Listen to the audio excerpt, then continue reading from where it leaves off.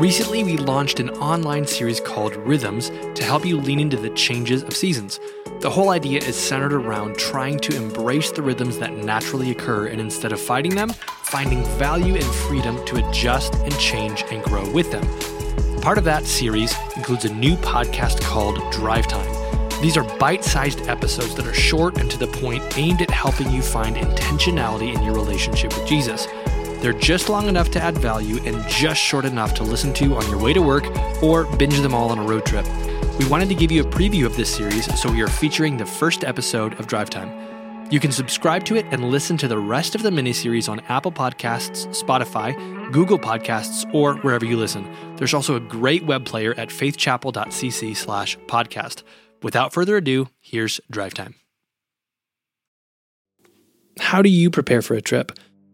Whether it's vacation or a road trip, one of my least favorite parts is packing. Yet one of my favorite moments is pulling out of the driveway with everything loaded up and grabbing a cup of coffee for the journey. There's a sense of anticipation and an excitement around leaving behind the normal routine for something fresh and something different. Here's kind of what it looks like for our family. I personally love leaving early in the morning, which is kind of ironic because I almost always stay up too late the night before packing and making sure that everything is set aside and ready to go. I try to get up right before the sun comes up, and I load everything up while taking some sips of coffee that I made before as I do that. Then we load the kids up and pull away from the house. The next part is two things. First, grabbing some breakfast sandwiches and some coffees, and then filling up the gas tank. And these are all of the things that we take for probably every road trip that we take, and it's even part of what we look forward to when we're planning the trips that we take. Then, after doing those steps, we are on the road. I think our journey with Jesus can have a little bit of a similar cadence. Have you noticed that there are many stories or journeys that we go on during our lifetimes that have a start and an end? There's typically some sort of lesson involved or a season that opens and closes. Sometimes it's a relationship, a job, or a career, or sometimes it's something that God is trying to teach over the course of time. Sometimes it's even an invitation from Him to step into something. I wonder if sometimes in our relationship with God, if we treat it more like a spontaneous trip down the road than we do a long journey.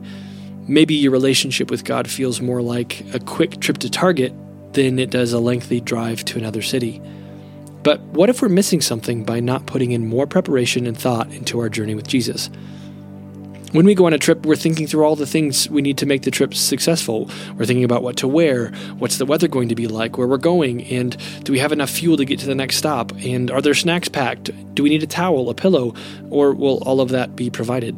Sometimes we'll even do maintenance on the vehicle a week or two in advance to make sure that we'll actually arrive where we want to go. For instance, if I just hopped in my car right now to head on a trip, I'd be missing some very key elements.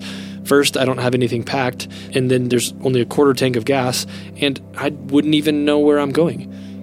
In Luke 14:28, it says this, "Suppose one of you wants to build a tower.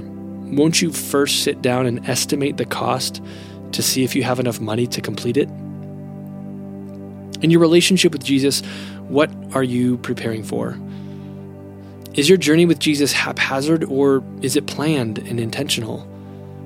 Where are you going? Has He invited you somewhere? And how are you going to get there?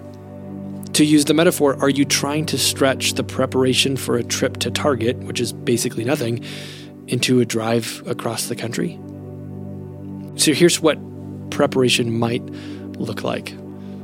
Preparation might look like spending time with Jesus in more than just small bursts. When was the last time you just sat and listened and enjoyed His presence? Preparation might look like studying and learning from what the Bible actually says and learning the context and the history behind it. My personal opinion is that there are a lot of us who know ideas and traditions surrounding biblical concepts, but often the tradition or the particular interpretation has drifted over time, leaving us with bankrupt ideas that need to be reestablished in biblical truth and what the Bible actually says. So what are you studying? Preparation might look like an area of growth. Is there an area of growth that God has been trying to highlight in your life? Are you running from it or embracing it?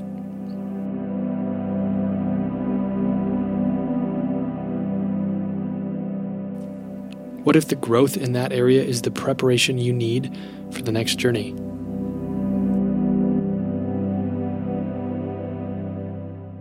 My prayer for you is that you would prepare for the journey.